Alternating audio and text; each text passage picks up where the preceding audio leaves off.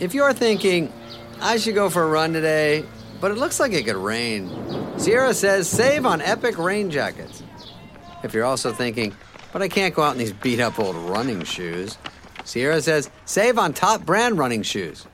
And if you're still thinking, but I'm also busy performing brain surgery, well, then we say, you really should have led with that. Sierra, let's get moving to your local store, like now. Go!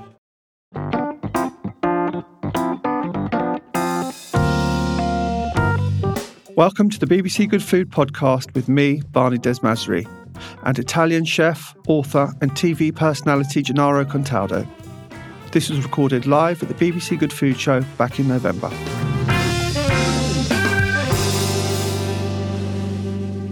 So welcome to the BBC Good Food podcast, live from the BBC Good Food Show in Birmingham. This is my favourite dish podcast, and it gives me great pleasure to welcome to the stage Gennaro Contaldo. Big round of applause, please. Gennaro, how are you? Very well indeed. I'm so, Barney. Oh. My God, I'm so pleased to be here at the BBC Good Food Show. You know, that's incredible. I know you for many years. We have. We've been working with lots of Barney many years. Been cook so much of everything. I think what a pleasure. Yeah, the first time, I think many years ago when you used to come... many. Slow down with many. Yeah, it was only 50 odd years ago. 50, I actually think it was about 20 when you were here with Carluccio. Yeah, 20. 20. God rest his soul. My God. Yeah. Do you know what? Talking about Antonio Carluccio, every year we make show, summer, winter show. Most of it was winter show. And me and Tony will come up and stay 2-3 days, do it almost an every day. I missed him so much. Oh. So I come up with a show, and I want him to be a part of it. But Antonio's not here anymore. So I always put in my pocket. Oh. You could see a picture of him. Such argument we used to have together. But, just to remind me, he's always around. I do believe these things. Yes, it is 5 years now Antonio Carluccio it doesn't seem like that long. Disappears. And, we've done so much working together. We worked for 36 years. Wow. We opened a Carluccio and many other restaurants and so. We've done a lot of TV programs. And that's where you met Jamie at Neal Street when you originally... Jamie comes in Neal Street. Jamie was a very young boy in those days. Used to go to school to him, college to him. And so he went in Vincent Square College in Victoria, London. Very young boy. But don't forget, Jamie already had experience from his dad's pub. In a kitchen, because his mother and father, they had a pub. And in what's it called? They call them the cricketer. The cricketers, yeah. And so Jamie... In Saffron Walden. Saffron Walden, so he was in and out. So after his course, they asked him what he wanted to do it, what kind of cuisine he wanted to learn. In those days, there were many super chefs. It was... Marco Pierre White, Raymond Blanche, which I'm a fantastic friend with Raymond. Pierre Kaufman. Yes, it was. And he said, you know what I would like to learn? I would like to learn Italians, how to make a good pasta, good sauce, and so. And this friend, Marco, which we've been searching for many years, he was there in college with him, and I said, look, he said, I'm glad you like to do all these things. There's only two people that can really teach it, how to make good pasta, good sauce, bread, all the things which I do now. One is my father, but he won't do, he said. But if you go to the Neal Street restaurant, there is a chef called Gennaro. He's well known for Italian cuisine, but he's with Antonio Carluccio. So off he went. Jamie listened to him. So in those days, we needed an assistant cook. So Jamie was quite young. God knows what age he was. Not supposed to work. 18 he was. No. Yeah. Less. 17, yeah. 17. And one morning, 7 o'clock, this boy knocked on the door.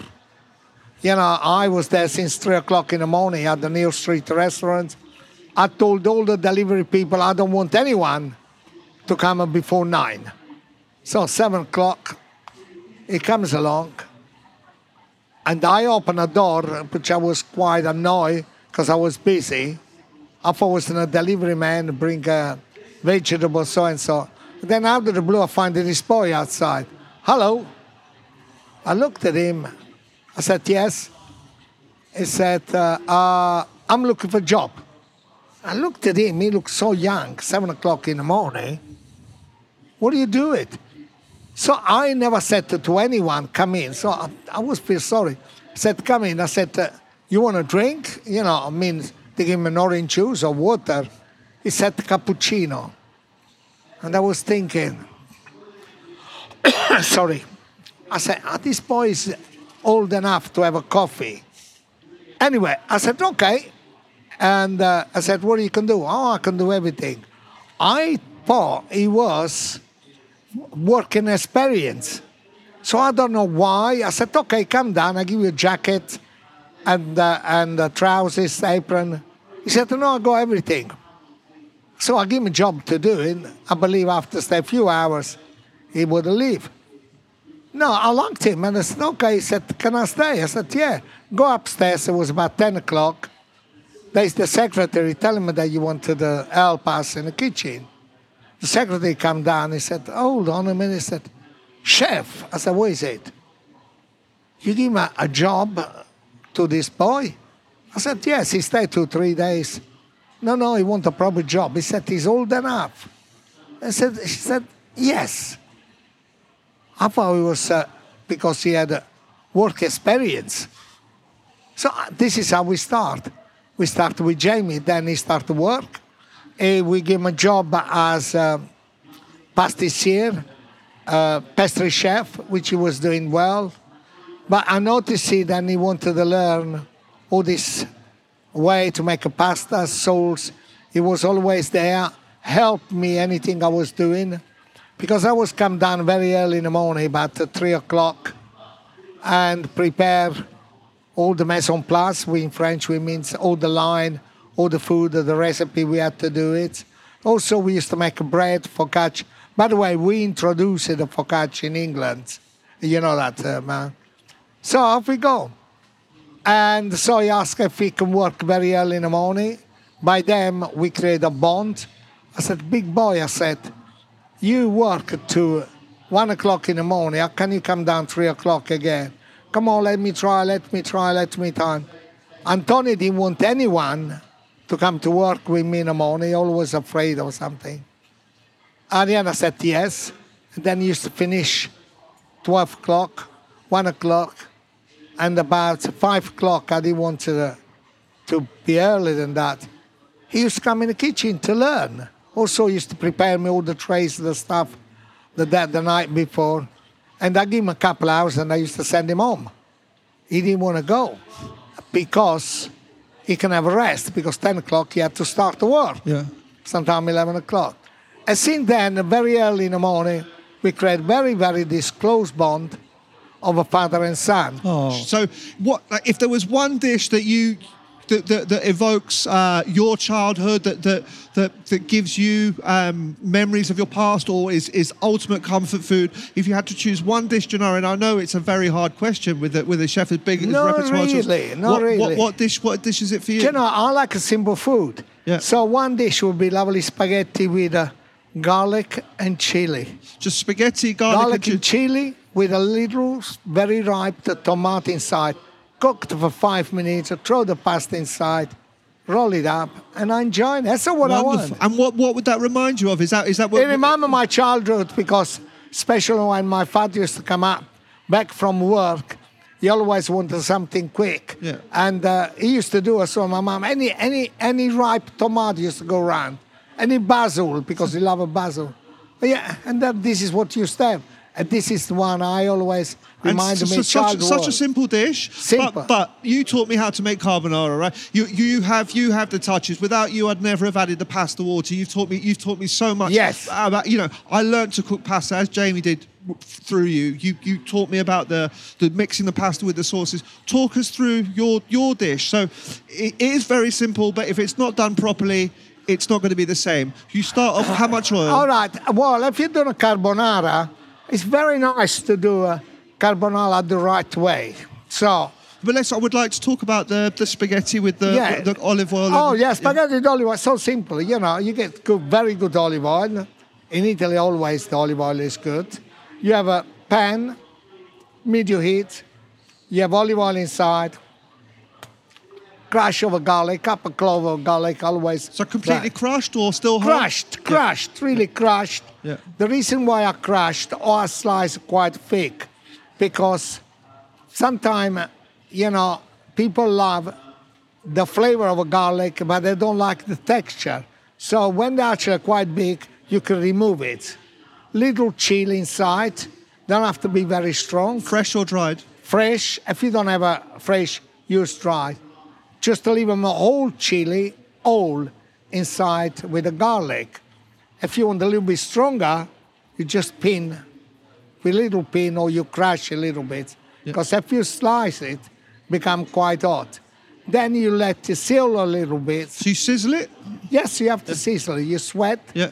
And then you get fresh tomato, small cherry tomato, cut them in half or in a quarter, and then remove the pan off the gas, because don't forget, when you put something which is water inside, oil splash everywhere.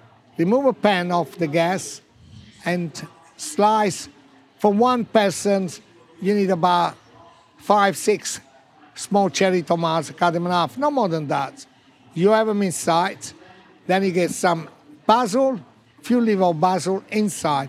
Put it back on the gas, get some pasta water inside, have a lid on it because it will start to splash, and let the tomato jump inside the water and the olive oil with the garlic, with the chili, with the basil.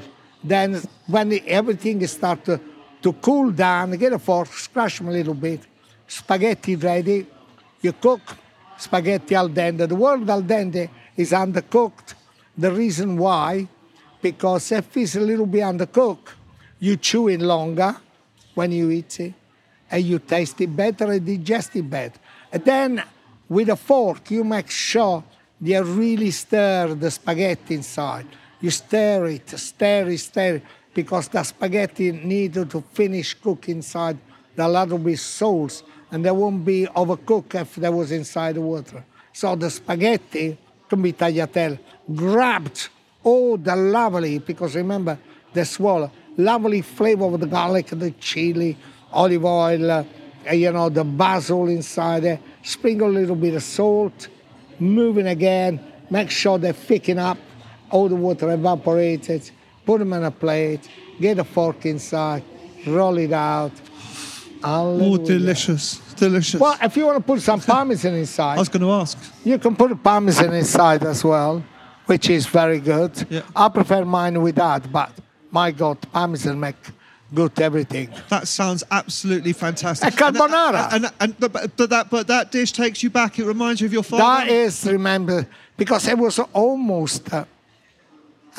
no ritual. I used to choose those tomato, because tomato you never put them in the fridge. In my day, there never used to be a fridge. Don't put tomato in the fridge. How many of you put a tomato in the fridge? Come on, don't be afraid. Why? Can you tell me why? Keep it so longer. They don't do anything. Tomato, they're growing in the sun. They're like hot. Tomato, they got very thick skin. They won't go rotty. It doesn't matter if one or two goes rot, you throw them away, so what? Tomato needs to soften it up to do a sauce. If they're nice and ripe, those tomatoes, they're not good. They're good for anything. They're even good for salad. If you put tomato in the fridge, especially the big one, you take him out, you slice it, and you make tomato salad. Rubbish. Rubbish. It's like the same like a strawberry. How many of you went strawberry picking when you were a little child, or perhaps you have a children, you bring a strawberry picking? They give you a basket, and then you have to collect it, and then you wait. As soon as you walk in, when you're really full, you put some strawberry inside the basket. You go home, and you put them inside the fridge to keep it. And then the day after, you take them out, you eat it, and they taste unripe tomato. They don't taste anything, because also the strawberry, it needs to stay out a little bit. Also, it's a fruit that you need to eat. You can't just get a lot of stuff and put them in a fridge. There is no reason. And Gennaro, another question, last question. It's all right, you can ask a good time for you. What's up? Is Sunday lunch a big thing in your house? So do you still celebrate? Do you still sit down? Do you still have Sunday lunch with the girls? Yes. Yes. Very, very important. Then you sit with your family on the table and eat it, wherever you eat it. Because table is like an altar. Right. In the altar, in the table, you have a meeting. You have discussions. You're talking about people and friends while you eat. And every time you put a little bite inside your mouth, say, my God, these cannelloni, they're really good.